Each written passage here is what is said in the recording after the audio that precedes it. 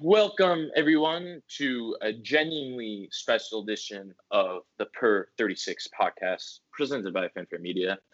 The very first two-part episode in the history of it, per 72, if you will. And it's the first time I've botched an intro, and so this is actually also the first two-part and two-take podcast. Oh yeah, it's the first time. The first take of this intro will be going in the vault. It will be released as special content on our Patreon in the near future. Yeah, or our own fan. So today, in this half episode, we have on. I mean, you know who we have on. You see it in the title. It's Chris Herring. Pretty exciting. Mr. Chris Herring. Pretty exciting stuff. We've been wanting to have him on since the beginning of the podcast. So very cool. He talked to us forever, so we split it up. It's very kind of him. And this one we pretty much just talk about The Last Dance, which is already irrelevant, but also about his new book. Yeah. So. And yeah, there's a really funny Anthony Mason story in there. Not as funny as the Anthony Mason story I didn't tell him, which is that once my dad went up to him at a party and he's just kind of like a jerk to him. My dad was just like, I saw one of your 30-point games, and he acted like he didn't remember, but and he that he was a dick for even asking, but he had 3 30-point games ever. It wasn't. I'm sure he didn't know, or it wasn't a crazy thing to ask. I was talking to my dad. But Chris Herring has a much better story about Anthony Mason as usual.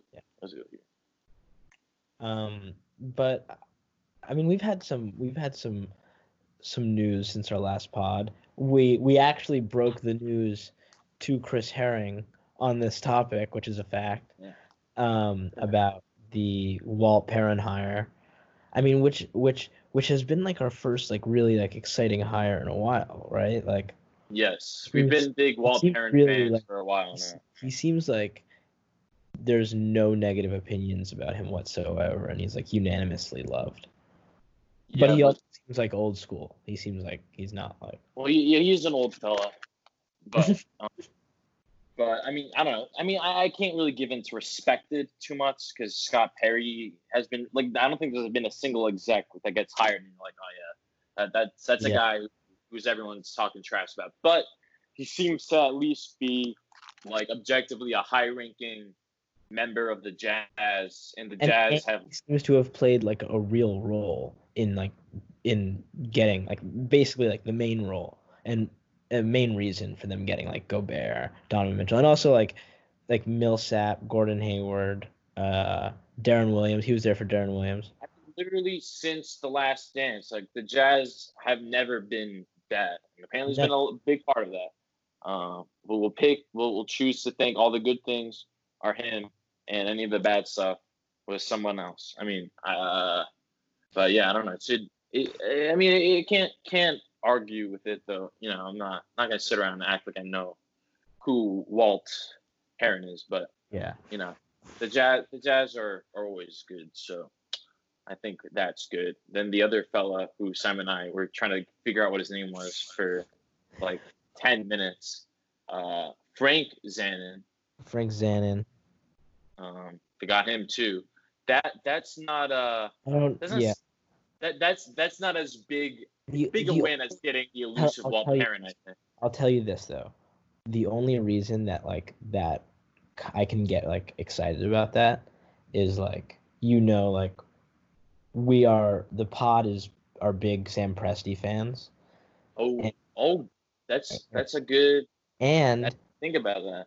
And if he was last in OKC, then I'm gonna say that if Presti likes him, then I'm gonna also like him. You know what I mean? Oh, I thought you were saying he's a Royal Ivy to get KD. We're using him to get Presti. I was saying you were saying that. I mean that I don't think it works. Now I'm thinking that as much. I mean, now I'm thinking about that. That'd be sick, but Yeah, I I don't think think like that tampering works like that as much with front office guys, but I don't know. I mean, the Thunder have been pretty good recently, so I mean, again, can't knock it too much. How long was he there? I mean, because also at the same time, the Thunder he was haven't he been was Nets perfect first. lately. He was on the Nets But first. He was on the I Nets don't first. know how long was he with? How I long think was he with the? I think he went to the Thunder in like 2018. Because like I don't know, because the Thunder, I don't know, the Thunder are generally good, but also they've kind of been the mess outside of. I don't know. The Thunder have been genuinely good. Can't knock it too much. No one's perfect, but my one concern, and again, if he's been with the Thunder who have been confident, can't get too. You can't assume he's that much of an idiot. But if he And was Billy did you King's see? right hand Did, man, like if did he you see was Kobe's? there with Billy King rooting, well, yeah, but also like They were like high school. I think they were high school teammates, or no, they played against each other in high school or something. yeah, I mean, I can't take Kobe saying that as that And like, Kobe tweets don't win championships, but it's cool though. But yeah, I mean, it is yeah. it's just concerning to me that he was Billy King's right hand man. Like again, it's not like we actually know what was Here's the this thing, guy's though. Here's the responsibility. thing. You can't. But Dude. was I think we put way too much blame on Billy King for that trade when I think it was Prokhorov, like that Russian, the Russian owner, who just came in, and as soon as he bought the team, he just wanted to win now, and like he saw the Celtics, like who had just won, and he was just like, I want all of them, like, and like he kind of put a gun to their head metaphorically, so it's like, yeah, you can fault him, but like there's no way that like that was like under his direction. You know what I mean? Yeah. I mean, again, I mean that's just my one concern. But I need like it's like I have a list of everything. Justin, well, not Justin. What the heck? We are team Brock Aller though. Yeah, we are team Brock Aller. Frank Zanin looks like a fellow member of Leon Rose's mafia. Brock Aller still no pictures of him out there as far as we know. Send us a picture of the elusive Loch Ness monster Brock Aller. You have one out there. Brock Aller, you only get pictures of Dan Gilbert, Leon Rose, Kobe Altman. Yeah, and Kobe Altman. Kobe Altman. Dude, I feel like it seems as if Aller has been in Cleveland like through the whole Griffin era. Like it seems like he's been there like through it all. So yeah, I mean, I don't know. It's again, don't know what's going on, but it's hard to knock a dude who helped create the situation that led them to a championship. So that's pretty good. And again, just being smart about the path. It's just it's not something we more. Are you not being smart about the path, but creative about. Are you more optimistic about Leon Rose now than you were than we both were when we first got the news? No, because I mean, I still, again, I don't know what these guys actually think. I mean, it's good. It's better. It's better than this, being Scott Perry or other guys. But how much better is it in your mind than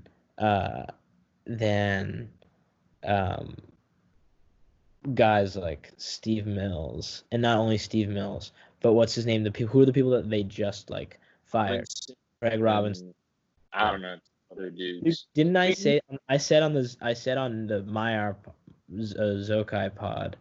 I like by accident said that like Craig Robinson had gotten like fired or let go, and he was like, no, like he's still on the team. Don't get into existence. Michelle Obama's gonna come for you. I bet you they're gonna still work for MSG. Yeah, of course they always do. But and yeah, he's one of the Princeton boys. It's nice to see House being cleared, but it's not like I truly expected that not to happen. And like, yeah, getting respected guys from organizations is objectively like not a bad thing. But I'm not gonna like, I don't know. I feel pretty much roughly the same. I mean, we still have to see who he gets as a coach and what they do as. It's gonna be Tibbs. Who they get as a. It's gonna be players they get. Yeah, then it's gonna be Tibbs. Then yeah, and I'm not gonna be happy with Celine Leon. You know? Anywho, all right. So wrap up Knicks roundup pre Mitch. Another video of him came out, and it's just honestly it's kind of embarrassing at this point. Like I did roast Spencer Dinwiddie with a lowlight video for daring to say they're not going to let him like just dribble for 30 seconds, which and then they're not. CJ McCollum chimed in.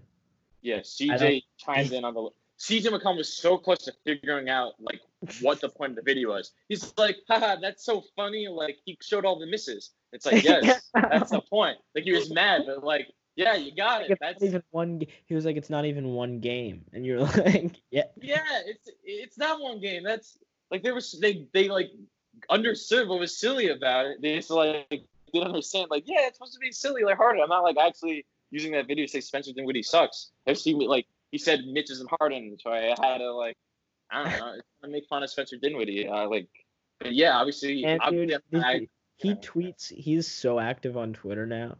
Yeah, like, I know, that's why I tweeted it. Did you see his tweet to the Beal rumors? Yeah. I was doing the same thing. I was calculating math. I don't know how they could get him without trading like every, like not like doing the trade machine. I don't know how they could get him without trading pretty much like everyone that's not, part of the KD game. They would have to trade LeVert, Dinwiddie, Jarrett Allen. But then it's like also I think other guys too. Like I don't see them trading all those guys. And they would have to take Prince. Yeah, it's just dude. They signed Prince to that extension. Well, yeah, I think that's just to use him as a trade bait, like to get the contracts to match. Yeah, it is. But I don't know. I mean, it's hard to imagine who's really gonna trade. The only good young asset the Nets really have is Jarrett Allen, who like. Oh, dude. At this. I'd rather have Karis LeVert than Jarrett Allen. Yeah, but the thing is, he's like 26 and with injury problems, like so that's. That, dude, like I don't know how much. Jarrett Allen's good, but like what? I was saying he's the one good young asset. Like LeVert and Dinwiddie are both like 25, 26ish, and LeVert has injury issues too. I thought Dinwiddie was way older than LeVert. I think let's just get it right for the sake of the pod. Dinwiddie's 27, and LeVert is 26 in August. 25 right now.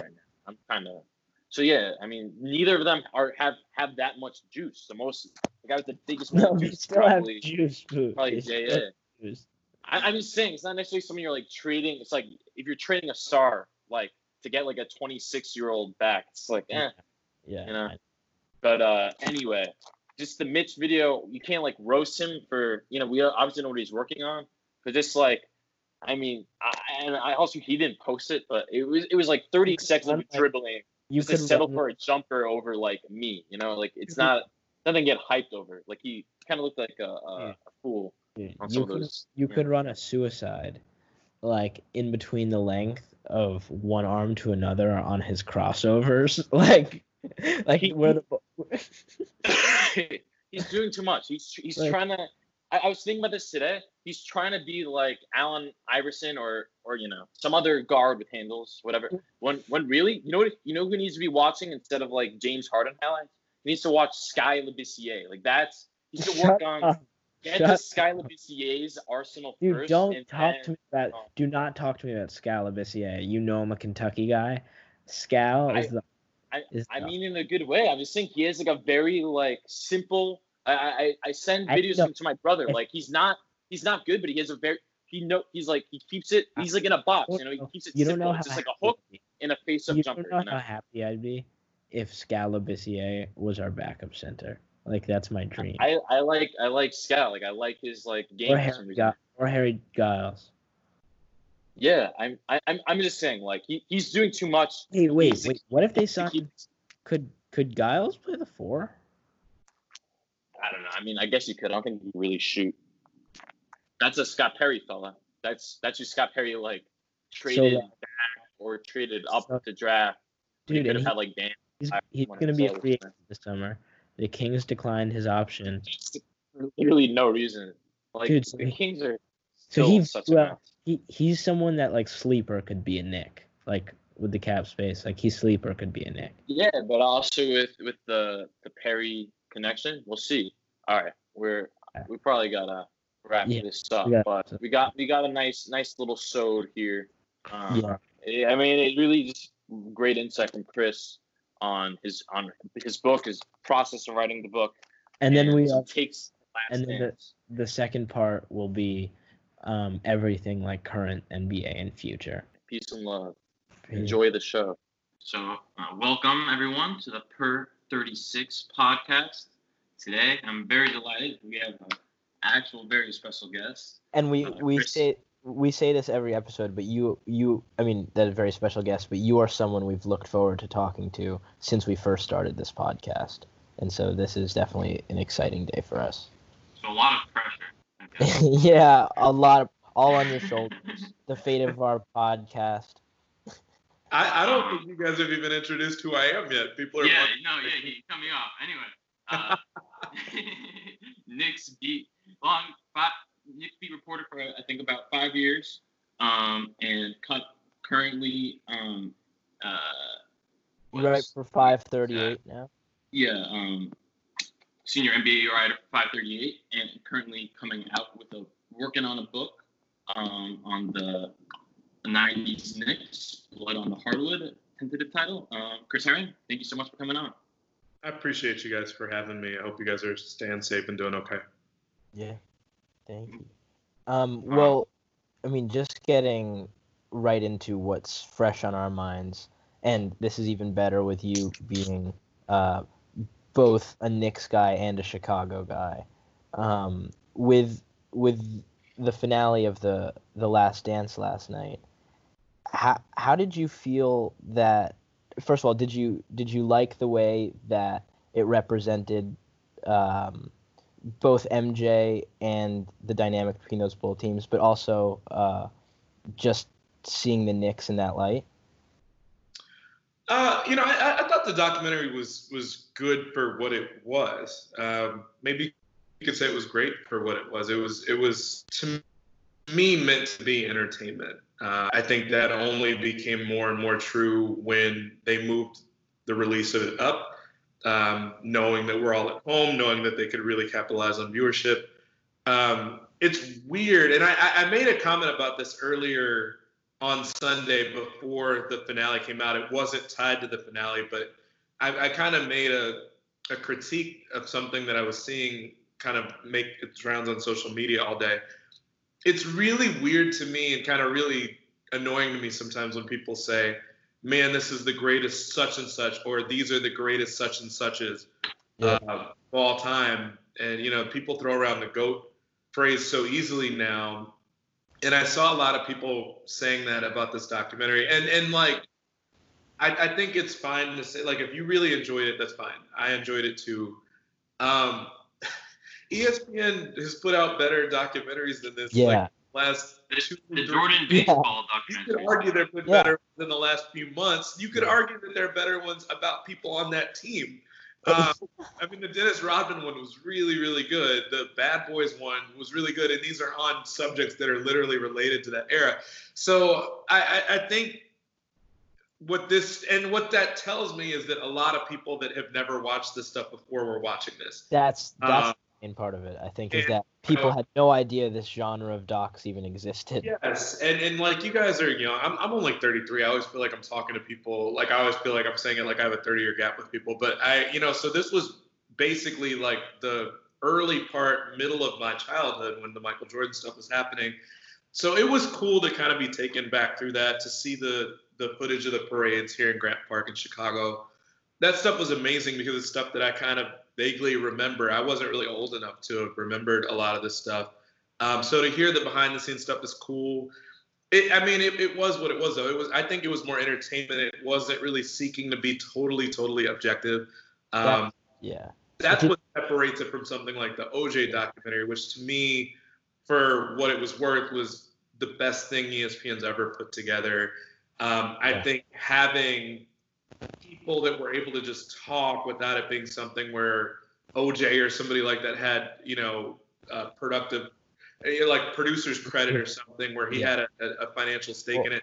That makes it so different. And I just kind of feel like as a journalist, I can recognize that. But as someone who's a basketball fan and grew up here, I could also recognize that, like, yes, we'd rather have that version of the documentary than nothing at all. And that's what this was. The behind the scenes stuff was really cool. I found myself really liking moments where you're watching him talk to his security guard and the people that protect him. Well, those are moments to humanize the guy. The guy lying on the floor crying his eyes out on Father's Day when he wins his first title after his dad's passed. That stuff to me made it worth it. And the other stuff. And flipping the coins, like, you know what I mean, before the games. And that, I completely agree with you from that perspective, in which those were the moments that made the doc so great, because you saw little glimpses of Jordan that he never wanted to show to the public. Yeah. Right. But I also see what you're saying with coming from the perspective of a journalist.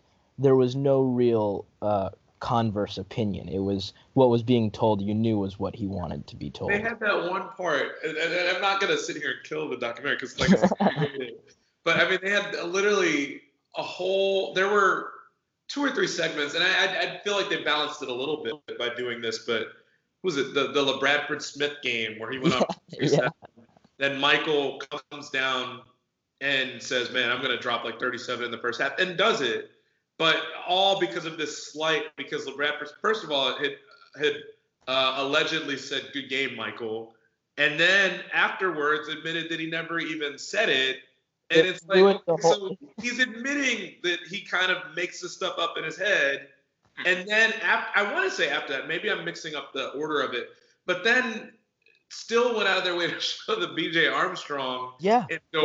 First of all, I think BJ had like less than 15 points in whatever game they were talking about. It wasn't like he snapped off. He had like a good stretch toward the end of the game that won it for them. But then Michael, they made it out to be like Michael had like an 80-point game. And Michael had like 28 the next game, which was beneath his career scoring average. So it's just like, we don't have to frame everything. Yeah. He was also the greatest player of all time. We don't have to frame it as if like he needed something to make him better than everybody else. He was better than everyone else.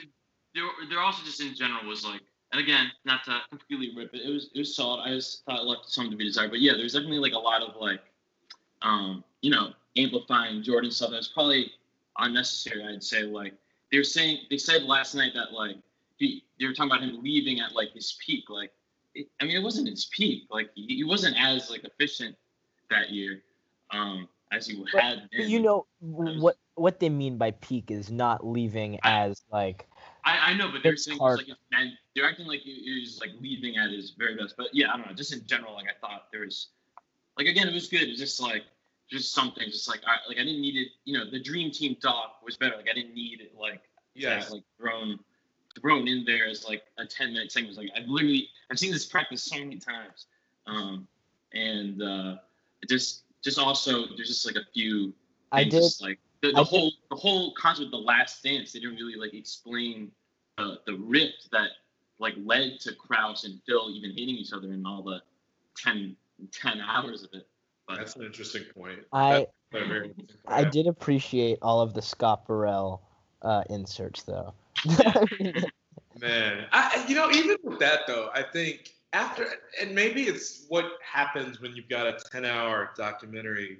And as someone who's writing a book, like I'm cognizant of this, and so I don't want to be too heavy-handed in making the critique, but there's something to be said for some repetition to develop a rhythm.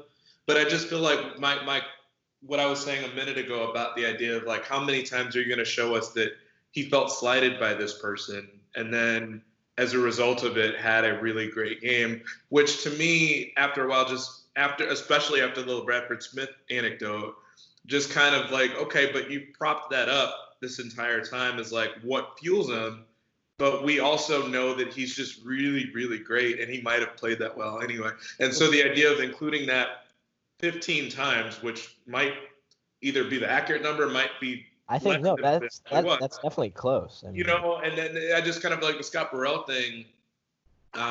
It was kind of the same thing. We're like, okay, we get it. Like he's kind of hard on this dude. He's kind of a dick. Really, really hard on Krause. Yeah. And it just kind of felt like, kind of not punching bag, but just kind of like hitting the same things over and over again. And it was especially like that with Krause the first couple episodes, to the point where even as a kid and, you know, a Bulls fan as a kid, I'm sitting here thinking like, man, this really is kind of uncalled for after a while, since he's not there to defend himself. And I think it's really interesting that Casey Johnson, the longtime Bulls beat writer, basically said that he had memoirs that were unpublished and unfinished that he was kind of publishing with the family's permission, just to show another side of it. But it's kind of sad on some level that this is a guy that, you know, Hall of Famer, who his side of the story isn't really told that well. And granted, it is told a little bit through Reinsdorf, but not completely. And early in the documentary, you had Reinsdorf kind of washing his hands of the stuff too, saying, well, I told Phil that, you know, that this is basically him kind of absolving himself of. I mean, throughout the whole doc, though, you really saw Reinsdorf try to play both sides. Yes. So, like, he really, for the public's perception, he was not willing to commit to either, which, I mean, I thought was a little unfair, just considering he is the guy who had ultimate power, and he acted like he didn't. Like, that was. So, talking about what anecdotes to include and stuff, I mean, you're writing a book essentially on the same era. I mean, what's that? I mean, I kind of have two questions. One, like, how do you pick and choose what you're going to include when there probably are so many interesting stories that you maybe can't include anything? And also, is it hard to, like, have to sit on something interesting and not, you know, be like, wow, this is like a great, like, tweet right here. I want to. Brutal. Brutal, particularly when, you know, multiple times a day I'm asked by fans, and some of whom I don't even know are, you know, familiar with my work, but just are Knick fans and have seen tweets about my book and stuff like that. And the fact that it's in the process, asking, like, when's it going to be done? Because this kind of whetted everyone's appetite even more for it, because it's, you know, it's nostalgia. We're all literally sitting with nothing to do. I think people are antsy. And so it's brutal to have, you know, thousands of details from hundreds of people that I'm just not quite done writing yet. And, you know, and in some cases still have to interview a few more people, probably another 20 or 30 people I'd really like to get to push the number closer to 200. But, I mean, the process of figuring out what to include, what not to, I don't even think it's about what to include as much as it's how to structure it. Yeah. And, you know, that's where, on some level, I feel like I have empathy for the filmmakers here with this documentary, because you are dealing with, you know, however many people they talk to, and not just who they talk to, or I'm sorry, not how many they talk to, but the people they spoke to, where you're literally talking to former presidents, you're talking to some of the most integral players in the sport and the most recognizable people in the sport. So wanting to include them, and it's funny because, like, my criticism was like, why the hell did they interview Justin Timberlake? Yeah. I still don't really answer to that. But once you interview him, and once you've kind of taken some of his time, you don't want to just exclude him from the documentary. I mean, which they probably should have. I'm sure everybody saw that. Yeah. A lot of tweets about that. I think he was like a producer of it too, or something. So that probably played into it was something crazy. I mean, it was weird, like how many kids saved up money. First of all, he also was with the Mickey Mouse Club and didn't, you know, it's not like he didn't have money. Yeah. But the idea that, like, thousands of kids around this country, if not more, probably did stuff to save money for Jordan sneakers. So he wasn't unusual in that sense. But, I, you know, as a reporter, I don't feel this pressure now, but there was a time when I was new to the profession that you wanted to include everybody that you interviewed in your story from a quote standpoint, just so that they didn't feel like their time was wasted. And I imagine that pressure is even greater when you're interviewing celebrities and you don't know when you might need them again for another documentary. Yeah. But so figuring out who to include is important. But I think on some level, just the order of everything becomes really important. In this documentary, we just saw that, you know, a lot of people were complaining about the timeline and how they went from the 98 season back in time. And that is really difficult with the book too, where certain themes, you know, you want to hit on in your book, but the timeline of when it happens doesn't necessarily match up in a way that makes it really easy to just structure everything, particularly when you've got thousands of details, you've got hundreds of people you've talked to, And then you get into the idea of, can I verify all this? Can multiple people tell me that this was true? Can I go back in the archives and read up on something that tells me that this actually happened the way that someone is explaining it? At this point, I have a couple really, really funny details, crazy details, but it's particularly difficult when someone that you're writing about has died. And Anthony Mason is probably the one that I've really labored over. I'm done with that chapter. You know, I'm certainly going to make calls to a few more people just to kind of verify a few more things. But, you know, I've probably talked to 20 or 30 people just in his orbit and in his life, some of whom had nothing to do with the Knicks, a lot of whom had nothing to do with the Knicks, just to make sure that I'm getting stuff right. And you hear a lot of kind of conflicting stuff that you've got to be able to say pretty solidly happened to write about someone that can't defend themselves. So that's really, really difficult. Figuring out where to even put him in the story is really difficult, because obviously he was not the most important player, but he probably was the most colorful and kind of the most unusual in a lot of different ways. And so I think that there's the most curiosity about him just because he's not here anymore. So, you know, how do you balance those things? How do you make sense of that? How do you write things definitively when he's not there? So I've spent a lot of time talking to a lot of people in different corners of his life. And, you know, I feel most comfortable writing those things and putting them in stone when 6, 7, 8 people can all tell me it happened. When 6, 7, 8 people can tell me that Anthony Mason bought pagers for that whole crew that he ran with to basically hang out so that they could have like their separate communication system, kind of their former day Snapchat, like a group chat, whatever sort of maybe their early day AOL for all I know, but they could talk to each other on pagers that Mason bought for the whole group. And not only that, but then when they would go out at night, have competitions to see who could get the most phone numbers. But then because Mason bought the pagers, could go in and he had the PIN numbers for them, could go in and kind of take the programming from it so that he could steal the numbers of the women that they got. And then not only that, but then go in and kind of reprogram people's voicemail greetings to make them sound gay so that the women wouldn't be interested in his video. So, I mean, that's the sort of stuff where it's like, I mean, that detail is more lighthearted and a couple people can tell me that and I'm comfortable with it, but there's a lot of stuff in his story that's more serious. Allegations are more serious, that like you have to straighten those things out to make sure that they're good enough to see the light of day for a large audience, particularly for something like stories come and go. It doesn't mean you don't have to be accurate with them, but books sit on a bookshelf forever, sit in a library forever. To retract something that's in a book doesn't really work that way because the book is already out there.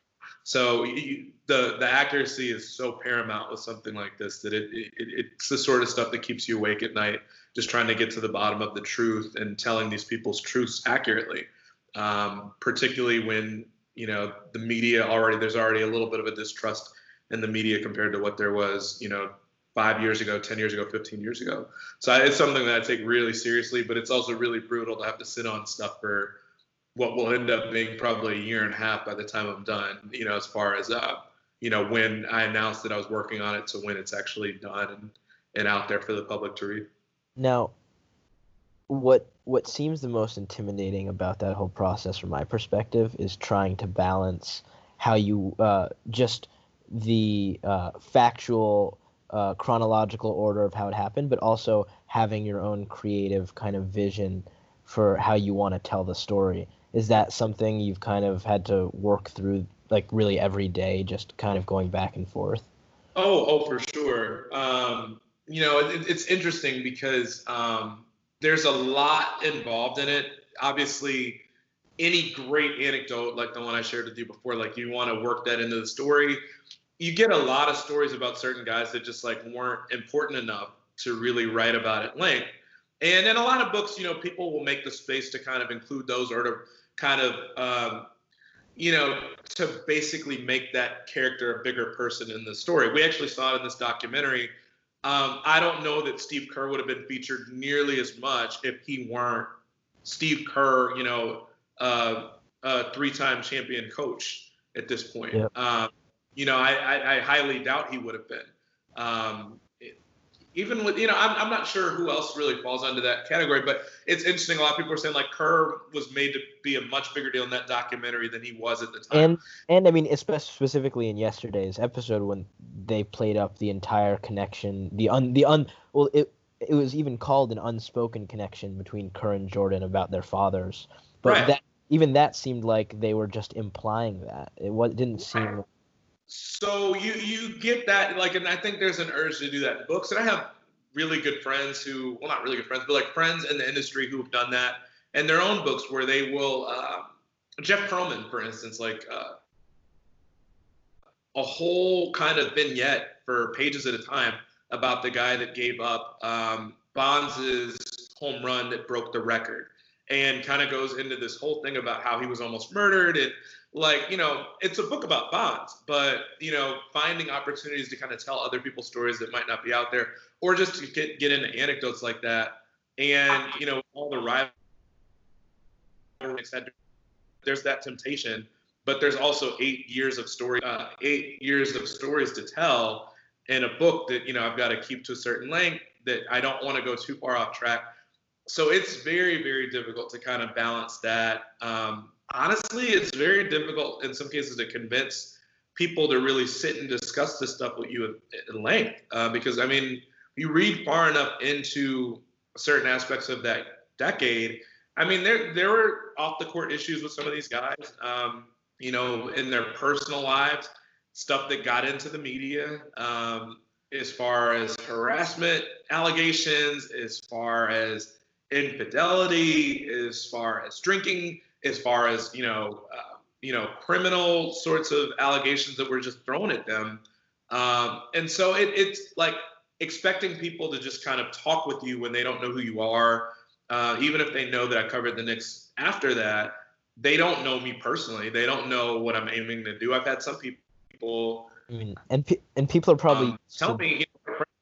Go ahead. I'm sorry. I was just saying, and I mean, especially in today's, really just media where a lot of people base their content off of clicks.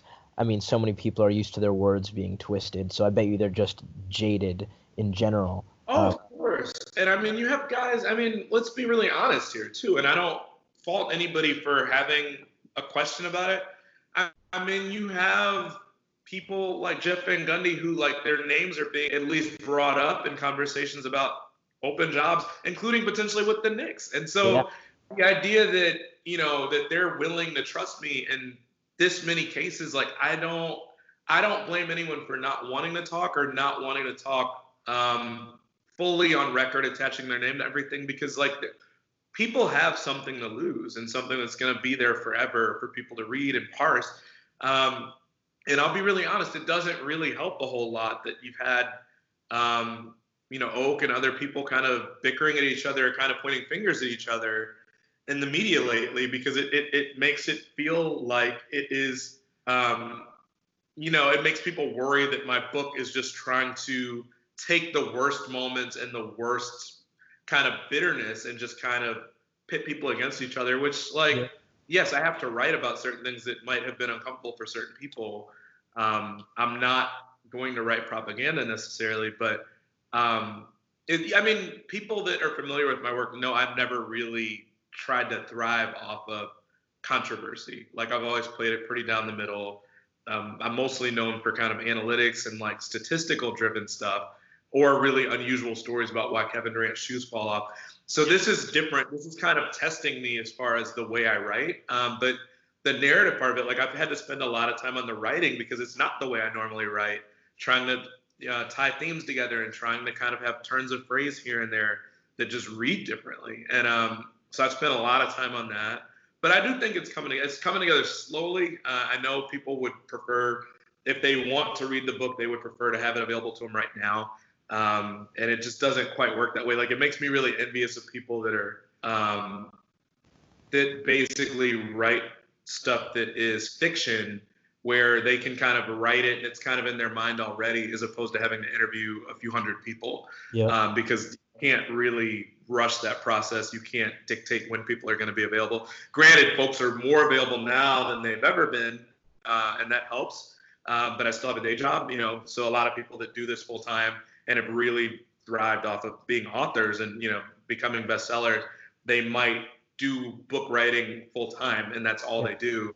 But when you do this and you cover the NBA, and I've gone back to the news side during this pandemic, writing news stories, it's not the only thing I'm working on. So it's been challenging from that standpoint just to throw myself at it entirely, although I've been able to make way more time for it lately, and I do think that'll help me get it done quicker. Yeah, so you mentioned that your stories, which I love stuff like that, and with like Kevin Durant's shoe falling off. But yeah, you keep it like analytical, but also interesting, and I just appreciate like that. Something I kind of try to strive for. But one of your favorite articles just stuck with me, which then resulted in him responding to me, was that Cole Aldrich article about him shooting hooks, which it just stuck with me. That it's like the byline is crazy. Like he shoot like half, like he makes half his shots, but like half of the misses are air balls. And I was surprised to see that he blocked you after that. And I was just wondering. What's really I thought it was pretty okay. I'm almost positive he unblocked me after I think I tweeted to you that he blocked me for it. I think he blocked me that day. And I don't know. Like I think a lot of these guys are thin-skinned. We can see from the Jordan documentary. And I think the Jordan documentary did at least lay out fair criticisms of him and got his response, which was good. But I think now, especially in the social media era, man, if it's not completely over the top praise, in a lot of cases, people take that as like slander. And to me, when I have a headline or a sub headline that is, yes, it's if you want to call it a jab, making light of the fact that he shoots air balls, I'm like, I guess. But if it's balanced out by saying he makes the other half, yeah.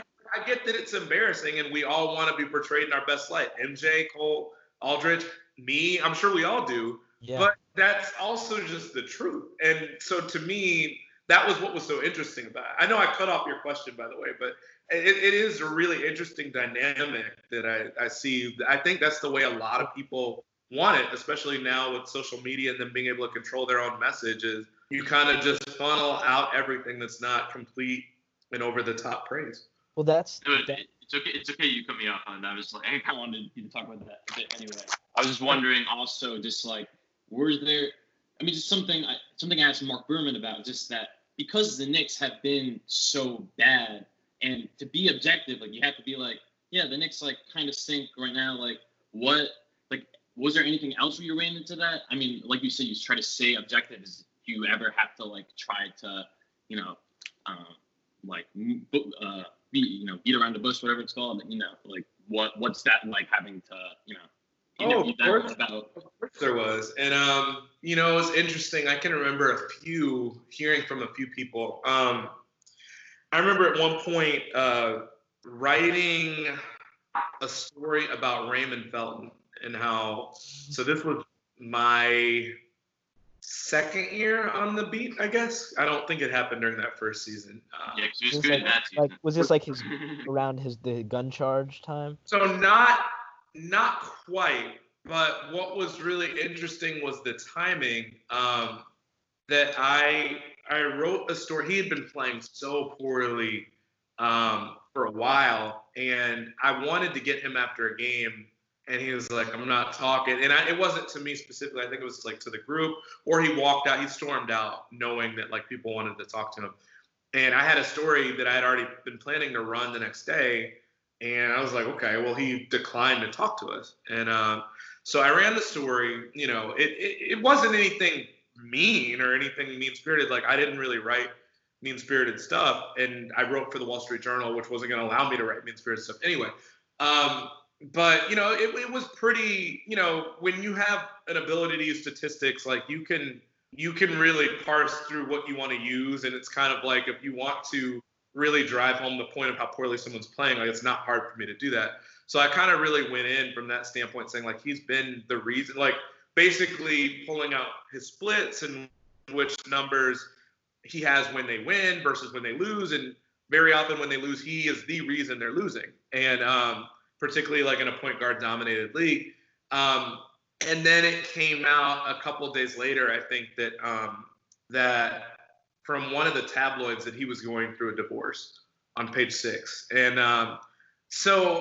again, like, it made me feel better that and by no means was it something personal that I wrote about him at all, but these guys are human. And, a few weeks later, months later, whatever it was, when the gun charges came up, and a lot of people felt like the charges were tied to the divorce he was going through, because she wanted to have leverage in court to be able to, whether it was the divorce itself and making it happen, or if it had a monetary tie to it.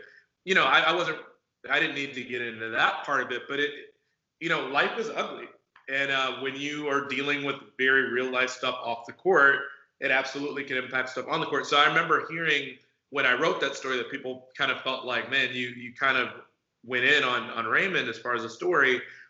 I think a lot of times it's rooted more in just people wanting you to back off a little bit. You don't necessarily know why. Sometimes they don't get into why. But, between that and between the PR staff, I mean, there were tons of times where they would reach out and, feeling like, and it was interesting because I kind of felt like the stories I wrote sometimes would sting differently because they weren't rooted in all sorts of drama or anything like that. They were just kind of sticking to the facts and using numbers. So on some level, like, I think I was taken more seriously by a lot of fans than sometimes what the tabloid stuff was. And if I wrote something and was willing to critique it, the team took it more seriously. And so I definitely heard from the team on a number of occasions too. Also heard, would email with Phil and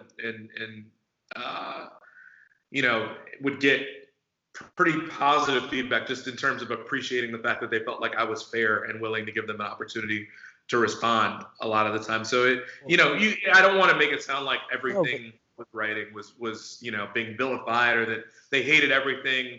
Carmelo felt like I gave him a fair shake. A lot of people with organizations seem to really appreciate that in a market where there are so many tabloids that were willing to kind of run with, crazy stories about Derek Fisher or anything else for that matter. No, that kind of segues perfectly into talking more about your experience with this, because specifically with New York media, as you know, people can be very hyperbolic, especially with the Knicks. And I mean, as you can talk about, did you sense that there was a little bit of like just defensiveness with the team because of how used to they were just being kind of slandered in the media? Like maybe they were just less open, or they always maybe expected the worst. Yeah, I mean, and what was interesting about it too was that, I'd read about a lot of that stuff, about the media policies and having PR people stand kind of right next to you as you ask questions, even if you're doing like a one-on-one interview, from the earlier eras with Isaiah and people like that. What was so interesting to me was that even when they were good, because everything I've heard about them, I kept thinking, man, it's not so bad. Like, as far as the way people portrayed it, as far as the way the team played, because the first year I was there, they won 54 games. And so the pessimism that I constantly heard from fans about the team or the franchise, I was like, I don't get what people are talking about. And then that was the last year they made the playoffs. And, and to that point, the PR staff was still pretty uptight at the time when they were winning.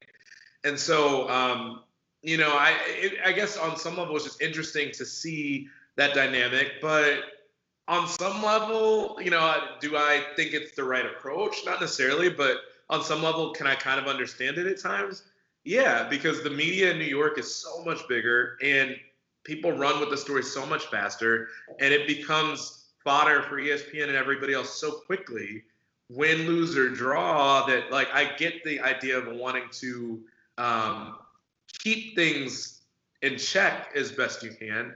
I don't know that responding to any and every little criticism here and there is worth it, as far as whether it's Richard Jefferson or anything else. There's just many things and I felt like the joke was being made after a while that man, there were more statements that they were issuing about these little things than there were wins in some months. even with just this, kind of silly.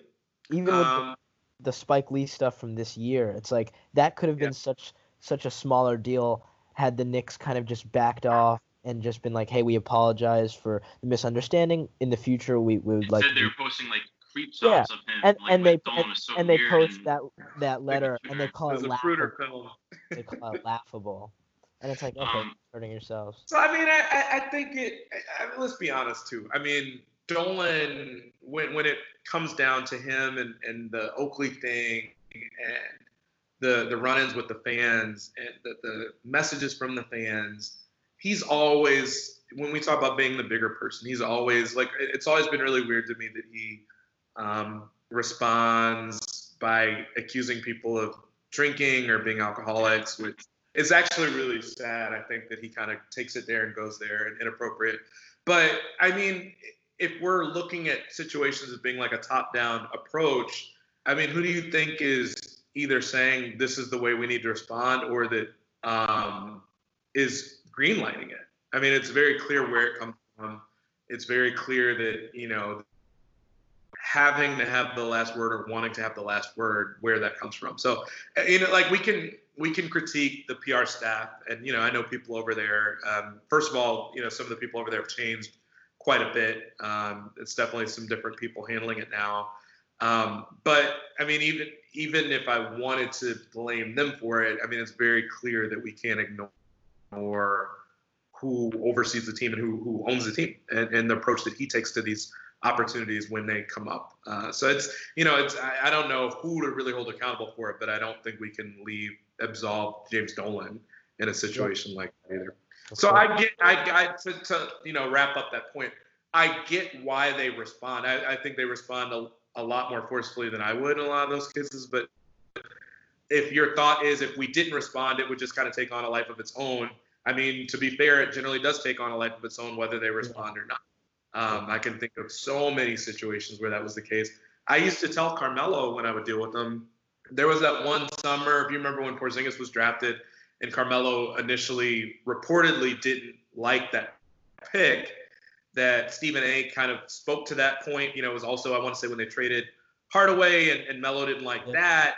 And, you know, Stephen A. was kind of just mentioning all this stuff. And it went on for an entire summer.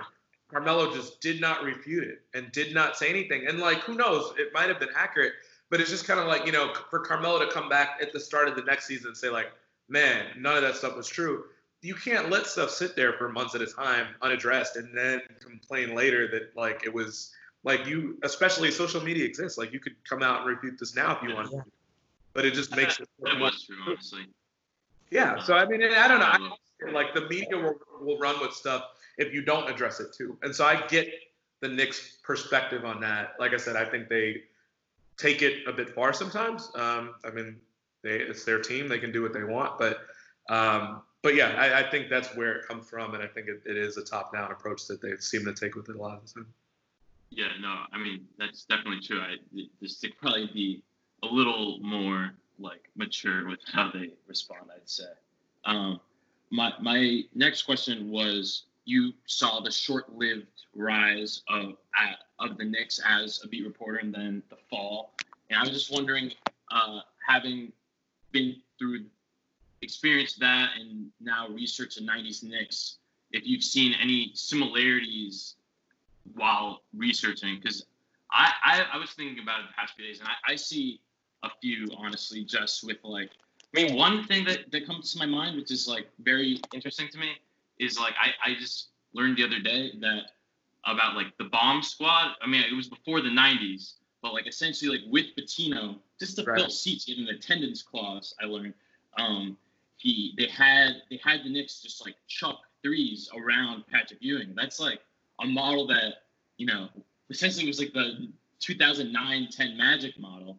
And then they completely got away from that with, like, these Oakley, Mason, Ewing lineups. And that just kind of reminded me of and then you know, them trading for Bargnani alongside Melo. But then you go to the 2012-13 team, and that's at that point was the all-time leader in threes made in a season. And then boom, it's almost like that comes and goes, and it's like a year later. That's what I'm saying. It's like it's just a lot of similar vibes with that. How they like kind of figured out threes are good twice, and then like embrace big ball. And obviously, the Knicks were successful with Ewing, but they weren't like a great offensive team or anything. And just in general, just kind of similar vibes. Obviously not the same. Ewing isn't Melo. Just like Melo and Ewing getting probably more criticism than deserved, and like their second scoring option being like inefficient spark plug guy that probably should have been like the one other scoring option. I don't know. Those are just my thoughts. Just wondering, do you see any similarities? You're like, kind of history repeating itself a bit. A little, but only a little. I mean, yeah, I think it's fair to say that they picked up on certain strategies and walked away from them.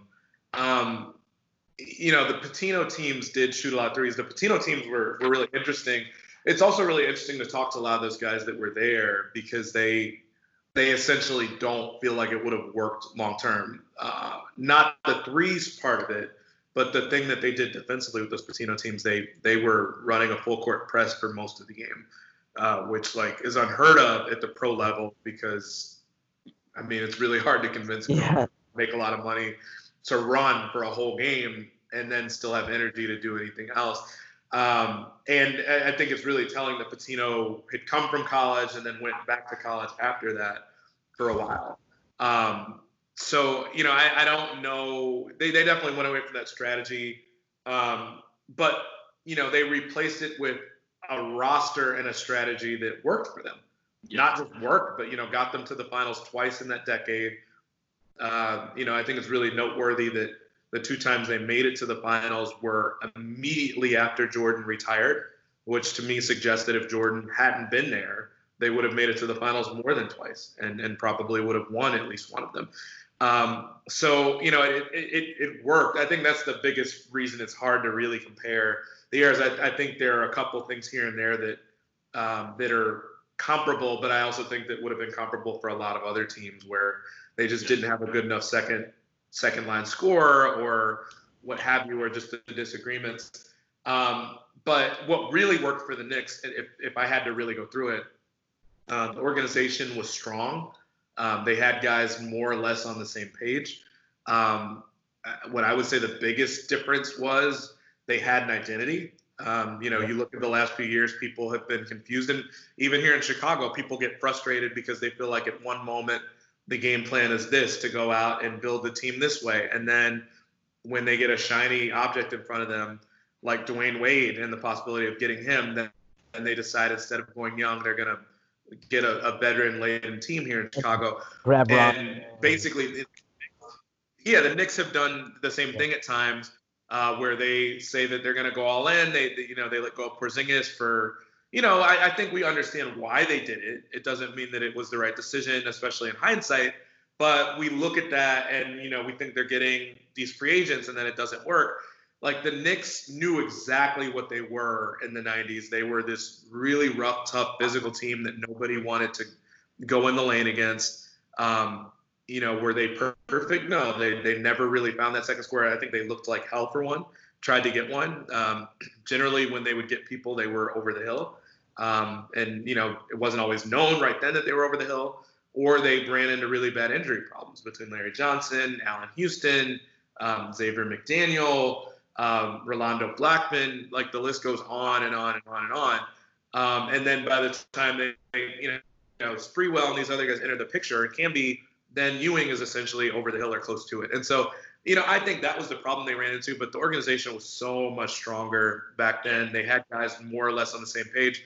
They had an all-time great coach who, I think they let get away, but for reasons that, like, in hindsight make sense. It doesn't mean they shouldn't have tried more to work through it. But the other thing that I think is totally, totally, totally different, the Knicks were run by corporations in the early 90s. And because of that, it wasn't as the way the team was overseen. Like, it wasn't really so much one person making decisions and kind of standing in the way at times, or deciding to kind of veto a trade at a certain moment or really push through a trade that someone doesn't want. And with that, I'm kind of alluding to the Bargnani, Kyle Lowry, Shump, Novak type stuff. I mean, that stuff really, really matters at a certain point. And, you didn't see those sorts of decisions and things happening in the early 90s because the Knicks were essentially owned by corporations where you had an owner, but the owner was just the CEO of a company. I get that Dolan is kind of that now. They probably had a board. Did Did they have like basically a board making the decisions rather sort than of, but even if it wasn't a board, it wasn't like that person wasn't unilaterally kind of saying, no, we're not doing this, or you have to do this. Whereas I think Dolan kind of has done that, or at least reportedly has done those things more. And even in the first season that he was in charge, that was the year that you saw Ernie Grunfeld fired as a directive from the ownership. And that was in 99. And so you had stuff kind of like that just it's just different. And I think it speaks a lot to kind of the strength and just letting people operate in their jobs. And, I think Dolan's done that at times, but when you do that after you put Phil Jackson in charge and Phil Jackson doesn't have any experience in the role that he's in, like just because you step out of the way, it's going to work. That's not how it works. So there are a lot of differences in the 90s, and I'm just even down to the marketing and the people, the scouting and the way that stuff worked back then, it was just done seemingly differently. They were ahead of the curve with analytics back then. One of the first teams to really use computers. Riley had them kind of charting all sorts of stuff that was unusual to keep track of back then. They were pushing the boundaries of everything as far as the reason that certain rules changed. Defensively, everything from the way flagrant points are calculated to the idea of hand checking. The Knicks were the reason these rules were changing. So there were a couple of surface level things that you can compare, but more often than not, it was totally different back then. Now, do you remember kind of wait, Boot, were you saying? No, I was just gonna say yeah. I mean, I don't know. There's a few things, but obviously, like the Knicks were much. I had one more question just about your experience, because going from that 2013 team, I mean, that was what we thought could be like the start of a basketball renaissance back in New York. Yep. What was it like just feeling the difference and then going into that 2014 season? Was it really palpable where you were like, okay, this is different, or were people still riding off kind of the high of the year before? It's hard to remember exactly how I felt. I mean, I know how I felt about certain things. I felt like that Bargnani trade was brutal. If we want to talk about the team kind of running away from the things that made it successful, they fired Glenn Grunwald basically a couple days before training camp started, after he finished, I think, third in Executive of the Year voting. What I remember really definitively about some of that, the fan base was really defensive. It doesn't mean that, everybody in the fan base was, but because they had just gotten good again, and like contender level status, I feel like most people realized they were probably still another. But I remember writing a handful of stories, even in that 2012-13 season, about things I saw as flaws mid-season that were going to potentially trip them up. And really getting like a lot of people saying like, oh, you're hating. I remember picking the Pacers to win that series and people saying like, oh, you're hating. So like, I remember little things like that. Then that off season, I remember thinking, man, this Bargnani trade is horrible. And writing something to that effect literally the day after the trade. I had no clue it would be that harmful, but I do remember ESPN and their kind of projection model picking the Knicks to win, was it 37 games, I think? And then they came out with exactly. Yeah. Maybe it was 38, I can't remember. And I remember came out, everyone's like, ESPN's hating. That's it's like every year. Every year Melo was ranked low by NBA rank, and like every year it was probably like overrating him in that ranking. Right. He was underperforming even what those projections were. But I just think everybody, the challenge with reporting through numbers and kind of relying on numbers is that people will poke holes as much as they can to kind of get back to whatever theory they had before. And so even when the projection model was right, pegged them perfectly, said they'd miss the playoffs, said that they would only finish with the 37 or 38 wins.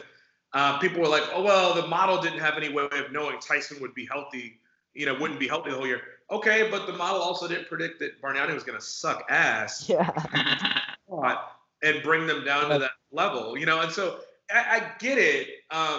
But there were some things that suggested they weren't going to be nearly as good. I didn't think it would be that drastic, and I didn't think that they would then go on a 7-year streak running of not making the playoffs. But I mean, they think about it. They changed their entire offense and the way they operated as far as the 3-point shooting. They stopped playing the 2 guard lineups as much, the 2-point guard lineups. Bargnani was eating up a lot of minutes all of a sudden. The defense wasn't good. The offense wasn't as good. So it made sense, really, when you think about it. And I think that's what's frustrating for fans. And, even me looking at it is just like really common sense stuff. I still remember pretty vividly certain details. Like, I remember them starting the season. I remember writing, like, hammering this point that they needed to go with the same lineup that they'd ended the 12-13 season with. They needed to start that lineup again to start the next year. So that was Pablo and Raymond Felton, and I think probably Shump and Melo and Tyson Chandler. So the question all preseason was like, are they going to use that lineup? Woodson wouldn't commit one way or the other. So it sounds like he's leaning towards starting Bargnani and going with a really big lineup with Tyson and Bargnani. Then the regular season starts, and he actually does start the lineup that me and everybody else is kind of saying they should go with that one. So I'm shocked. They are winning, I think, that whole game. Then he pulls that lineup apart, throws Bargnani in, and then they lose the lead. They finally hold on when he puts that lineup back together. And then even though they win the first game, in the second game, I'm almost positive he started Bargnani just because. And it kind of spoke to Woodson's desire to adjust the lineup to what the opponent was playing. If the opponent was kind of a bigger lineup, but that just didn't make sense to me. And so there were a lot of things that, like the fact that he didn't really buy in and trust what won them all that success the year before. And he kind of was clear about saying that, look, I don't like taking a bunch of threes, but if we win that way, so be it. The moment that they didn't win something, basically that Pacer series, he went back to I think he kind of used it as an opportunity. Yeah, he used it as an opportunity to say that, like, we can't win the big one this way, and so let's go back to the way I would like to do it. I understand it wasn't the right with the Hawks, ISO Joe. I mean, that was Woodson's bread and butter. He thought that was probably like his most rigid aspect as a coach, because there was a lot of great things about Mike Woodson, but he just seemed very set in his ways on what he thought could and could not work. Absolutely. This is big, man. Thanks, everyone, for listening to part 1 of 2 of Chris Herring's interview on the Per 36 podcast. Next time, we get really way more into the modern Knicks and RJ Barrett.